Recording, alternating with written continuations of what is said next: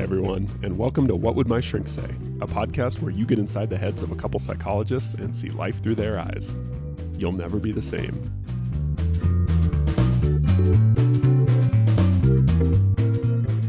Hey, Todd. Dr. Wignall.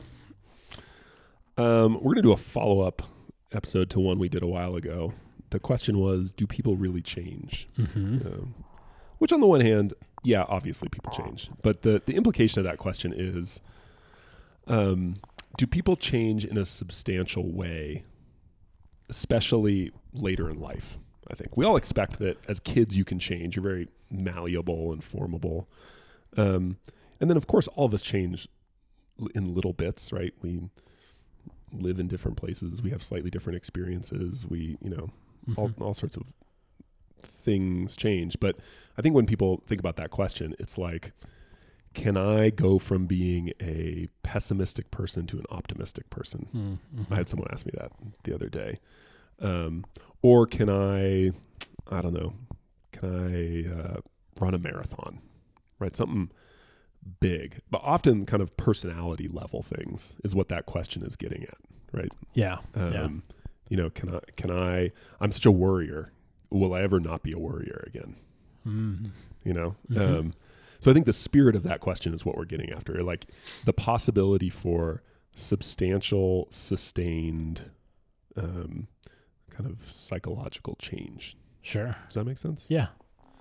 So we kind of discussed that a little bit in the last episode, but I want to talk more specifically about, okay, we're both therapists, so the implication is, yes, we probably do believe that pretty substantial change is possible. Right? I don't think you'd want to go see a shrink who didn't believe that. Who didn't believe that people could change. That would be odd. Yeah. It makes for a good premise for a sitcom or something. Which right? makes me curious about the client who actually asked you, do you think people could change, right? Right.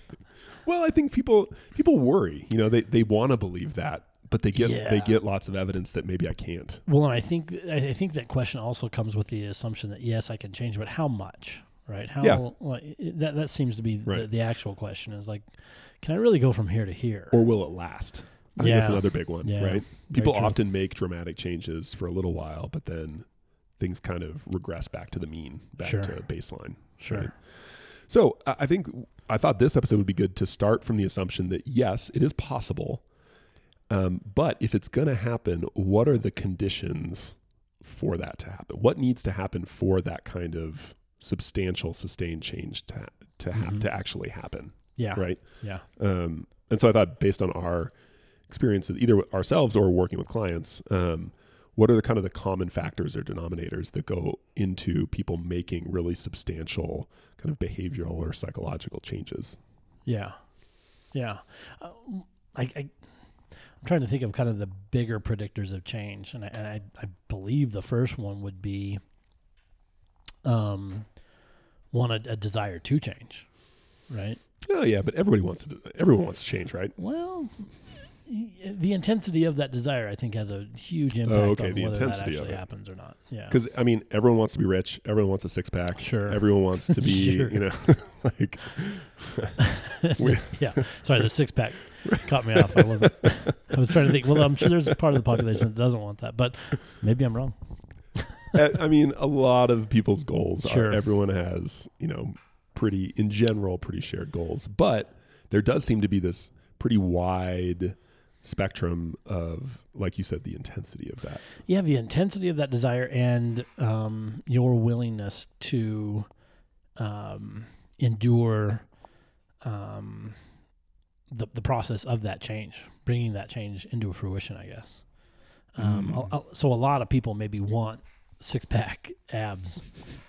Not that many people probably want to do ab exercises to the point where they're going to get six-pack abs. Yeah. So there's a big difference there. Right. Everybody would want it. Who's actually willing to endure what it would take to get it? That's interesting. So it's not necessarily how much you want the thing. It's how much are you willing to go through the pain that would be required to get the change that you want. Yeah. Do you want it that bad? Mm-hmm. Yeah. Yeah. I think so. I think it's easy to say I want, which I guess we could just classify as a desire. Then we'd have to assess your willingness to to alter your behavior in order to bring that out. Okay, so the obvious follow-up question to that then is like, how come people differ so much on this quality of being able to tolerate discomfort and pain in the pursuit of a goal? Where does that come from?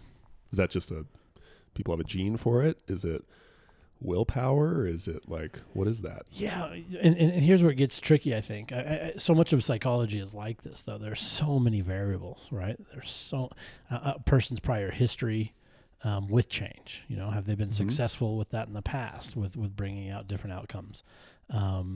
That's a great point that I think a lot of people don't consider, is that I think to some extent, changing is a skill. Sure. It's something that can be taught. That's all it is. Or not taught. Yeah. Yeah, right? Developed or not developed, right? So imagine two people, one person who has never really stretched themselves or had anyone kind of coach them through or help them through setting their sights high and working slowly but steadily to achieve a goal, right? And then someone who has had that, really supportive parents or mentors or teachers who have kind of coached them through, yeah, you know what, you can try out for the varsity team as a sophomore. And here's how you would work really hard to get there. And here's what you do when you feel bad. And like, now, even if those two people are 40 years old and they're both considering trying to learn how to play the piano. Right. I would put a lot of money on the second person is going to be more likely to achieve that goal. Yeah. Right. The person who has a history or have been taught in general how to go through things. The process of tolerating discomfort in the pursuit of something worthwhile. Assertive behavior, continued assertive behavior, to bring about change. Yeah. Which sort of implies that it's not that there's some, you just have a bigger organ in your body for pain tolerance. It's that you learn skills and strategies that help you deal with that kind of pain and discomfort. You maybe have practiced that process over and over, and when a new change shows up, kind of what's going to be generally required to bring that about. It'll be a process where in the beginning it's going to be hard and difficult. But if you stick with it, it'll get easier and easier and easier, and eventually you'll be able to do that. Realistic expectations would be one right there off the bat, right? Yeah. Going into something. And that's actually something I see a lot is people who struggle with making big changes. They often have really wild expectations, like kind of assuming it's going to be either quick or relatively easy. Or it should be easy. Yeah, right. And it's just way off. Yeah. Whereas other people have more realistic kind of knowledge about what major change actually entails. So one of the things I think that can often be really helpful is find someone who's made a similar change and get the details on what's that actually like. Yeah, how did that go? Get what the was that facts. Process? Yeah. What was hard for you? What was easy for you? Right. How long did it take? Yeah. How many times did you screw up? What advice would you give someone who's about to undergo that? Right. Yeah, because they probably learned something in the process they wish they would have known before. Yeah. And if nothing else, it will just give you a more realistic picture of what that and set your expectations a little more realistically. Because I think a lot of people embark on some big change project with naive expectations, and then when they inevitably stumble, probably early on, there's a mismatch. They think, this was supposed to happen in this time frame, and it didn't. Like, I guess I'm just not cut out for this, and then they give up. Right. Yeah, that's the interesting point. A lot of clients, I think, come to therapy and they kind of assume you have the answer for them. You know exactly what they need to do in order to bring about some change. And the reality is that your therapist is going to take a lot of time to learn about you and your own unique kind of personality characteristics and past behavior and some of those things, in order to kind of really get a good idea of who you are and what might motivate you to change. But your therapist in the beginning is going to learn alongside you. They're trying to get a really good feel for what makes you tick and what motivates you, so that later in the process they can actually use those same motivations to help you bring about change. And so I think a lot of patients kind of come in with the idea that, hey, Nick's just going to tell me exactly what I need to do in the first or second session to finally get out of this terrible relationship that I've been trying to get out of forever. Right. And that is, again, that expectation issue where they're not ready for it. And then when you actually start outlining what that might look like, the reasons they haven't made the change become fairly apparent. And to really note those reasons, I think a lot of people ignore the reasons change is hard sometimes. Yeah, they spend so much time thinking about the change that What they they don't want, anticipate the obstacles and the details of the steps it's going to take to get there. And which brings me to that willingness part again. Are you willing to change your behavior? Maybe experience some really aversive emotions that maybe you've been avoiding for a reason to bring about that change. Yeah. Yeah. So that willingness to endure discomfort. Yep. I got another one that's kind of on the opposite end of the spectrum. That's seems to me kind of a very internal thing, like your expectations, willingness to endure discomfort. But I think a very external thing that people underestimate with a lot of major change projects is their environment. So the really classic example is the person who wants to diet but continues to buy junk food and keep their house stocked full of junk food, right? Or maybe who has a spouse that eats that stuff and buys it and stocks everything all the time, right? Right. Or who insists on going to the gym across town because it's $5 a month cheaper, right? Instead of paying the extra $5 to go to the one that's 2 blocks away, right? Yeah. And then the pain and inconvenience of having to drive a half an hour to get to the gym instead of being able to walk to the gym in 5 minutes ends up sabotaging their goals, their efforts, right? So I think the environment can play a surprisingly big role. Sure. And thinking through I think of this as friction. Like when I think about my goal and then all of the environment that stands between me and my goal, what are the sticky points? What are the points that are going to be obstacles or cause me friction? So if I want to go to the gym more often, right? Knowing that the gym I'm going to have to spend an hour's worth of car time to and from. Right. Whew, man, that's tough. Or even I was talking with someone who wants to start running in the morning, and he was describing his getting out of bed and feeling kind of groggy, and then describing his process of having to find his like running gear. And this just blew my mind. But he was saying he doesn't have a consistent place where he keeps his running shoes or his like running shorts or clothes. So there's this process, this like 5-minute process early in the morning when he's groggy of like trying to find all of his running stuff. Right. And what he told me is he wakes up and he thinks, okay, I'm gonna do it. And he kind of gets out of bed and then he thinks like, I don't even know where my stuff is. Yeah, I don't want to search for 20 minutes. It's cold out. And then he gets back in bed, right?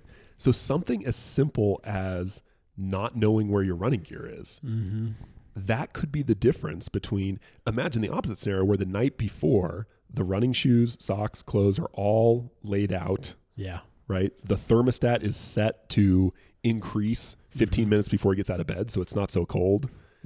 Like these things seem really stupid, but I think they actually make a really big difference in the long run. I think you're right. I think that's a good thing. I also, though, I try to build up. I agree with you 100%. Reducing the friction is something important. I think there's a great utility to that. If this client though continually does this, right, then the idea would be like, look, you either figure out how to reduce some of these environmental friction points or sticking points, or you figure out how to motivate yourself through the cold weather and not having your gym clothes handy. Like you're going to have to build a desire to engage those processes more than avoid them if this is going to happen. So for example, let's say the person who drives half an hour across town loves that because their friend is a member of that gym and they love working out with their friend, right? And so they really do want to stay to that gym, but they're noticing, man, when I get home from work, I'm tired and I don't, I just sit there and I struggle. Okay, well, one way to do that is to head straight to the gym from the office or whatever, so you don't have that pit stop. Or practice having a pit stop and still going. How to do those things that are kind of causing you, and that's what I meant earlier when I said usually people who've tried to or attempted to change have done it multiple times. And usually some of the boundaries that they hit, or some of those sticking points they hit over and over and over again. So in my mind, yeah, if you can reduce that sticking point, let's do it. If not, though, we're going to have to figure out how to deal with that, right? How to motivate you through that process. Because for some clients, the gym is 2 blocks away.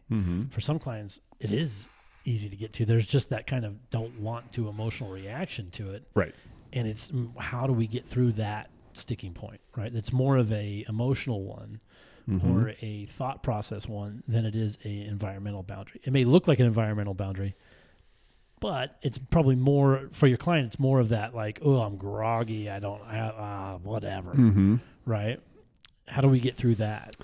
Yeah. So we might disagree on this. I bet you if you looked at people who make a substantial change in some area, like maybe it's running in the morning, maybe it's learning an instrument, maybe it's thinking more optimistically, I don't know, whatever. Yeah.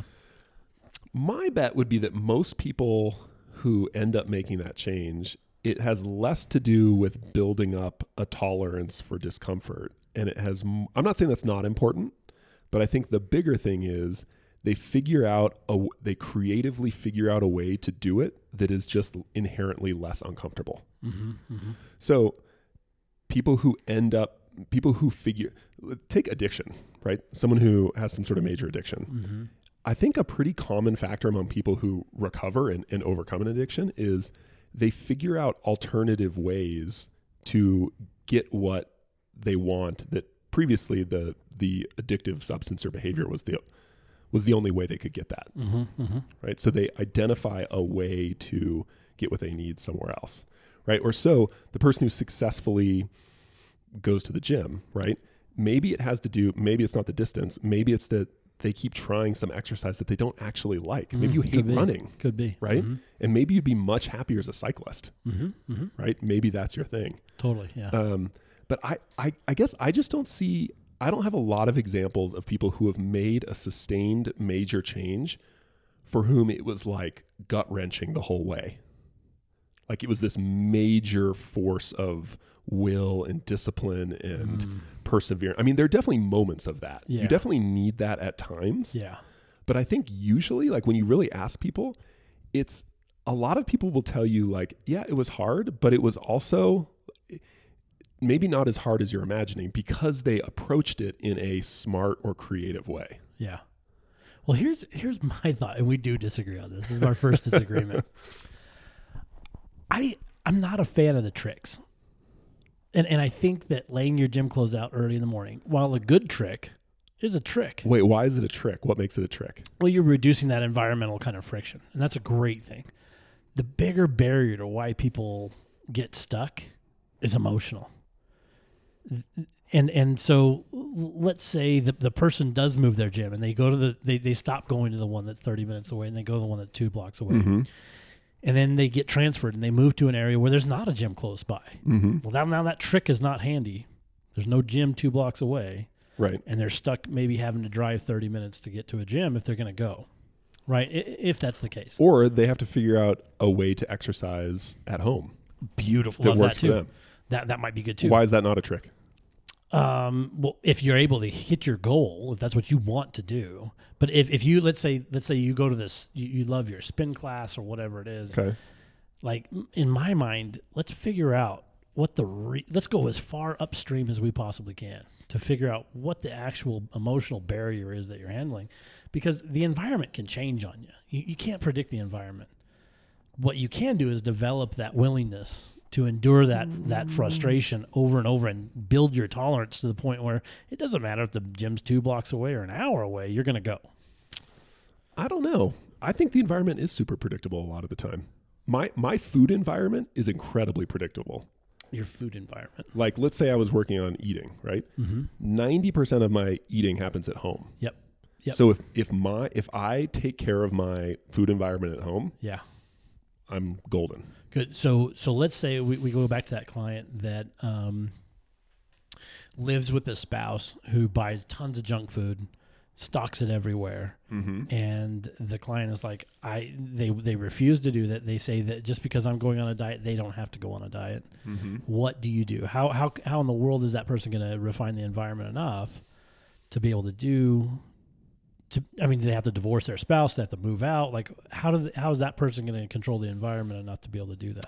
I actually, and we're really going to disagree on this one. I think it's incredibly unlikely that person would actually successfully change. I would agree with you. It's going to be incredibly unlikely. But if it happens, it's going to be because that person figures out how to resist eating junk food surrounded by junk food and not managing their environment all the time. But I agree with you. It'd be incredibly hard. Like so statistically uncommon that it's virtually zero. It would be difficult. But unless that person's willing to divorce their spouse, or I don't know. Here's one. So here's a trick I would do if I was in that situation. Here's what I would do. Okay. I would basically buy my own food and keep it at the office and in my car. Uh-huh. So if I know there's tons of junk food in the house in the evenings, I would eat a ton of healthy food before I got home so that I was full when I was home. Okay. And it's way easier to resist the urge to eat crappy food when you're full. I'm going to guess that might help. I don't know how much, but once that person gets in that environment and all that stuff's laying around, I'm going to, again, say that would be pretty difficult. Okay. So my next option would be I would work on my spouse. I would really work on that. You definitely want to target that. But we all know spouses, and sometimes they are not going to lend themselves to.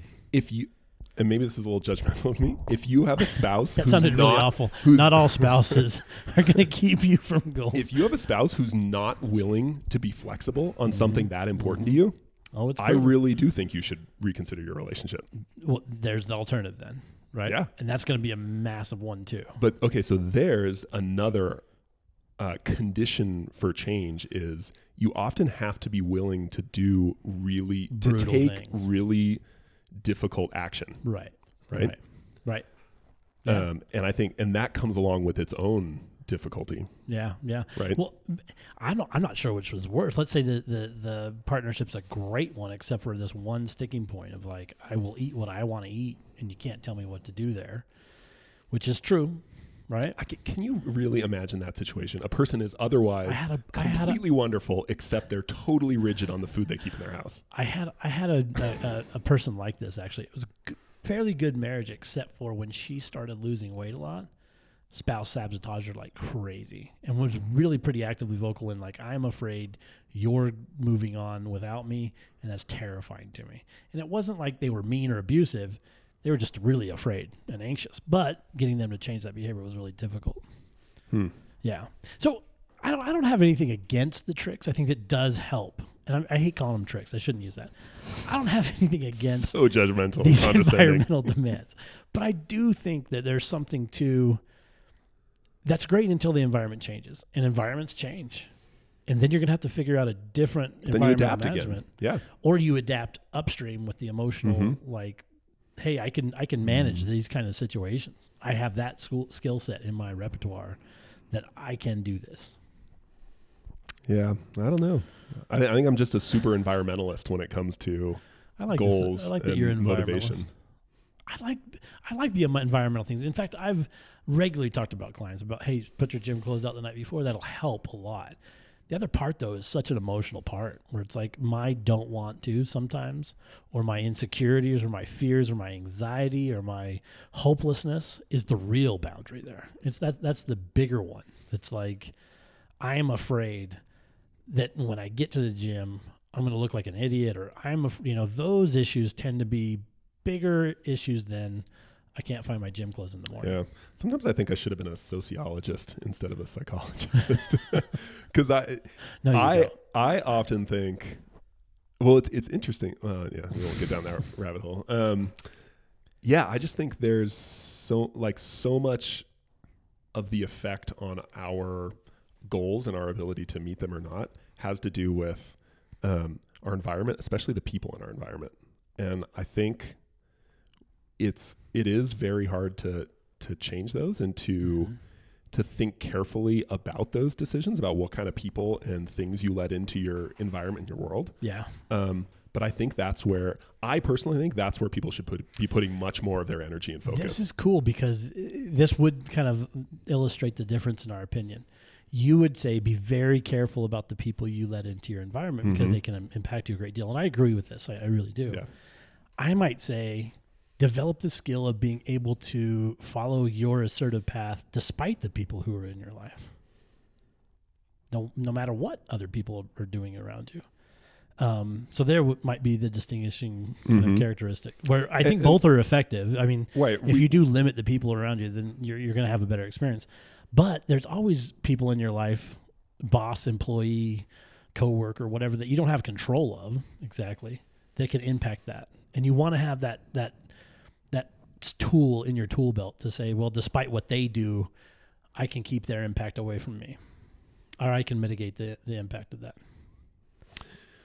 Yeah, I guess, I mean, obviously we both think both are important, but it's a matter of degree, right? And maybe a matter of order.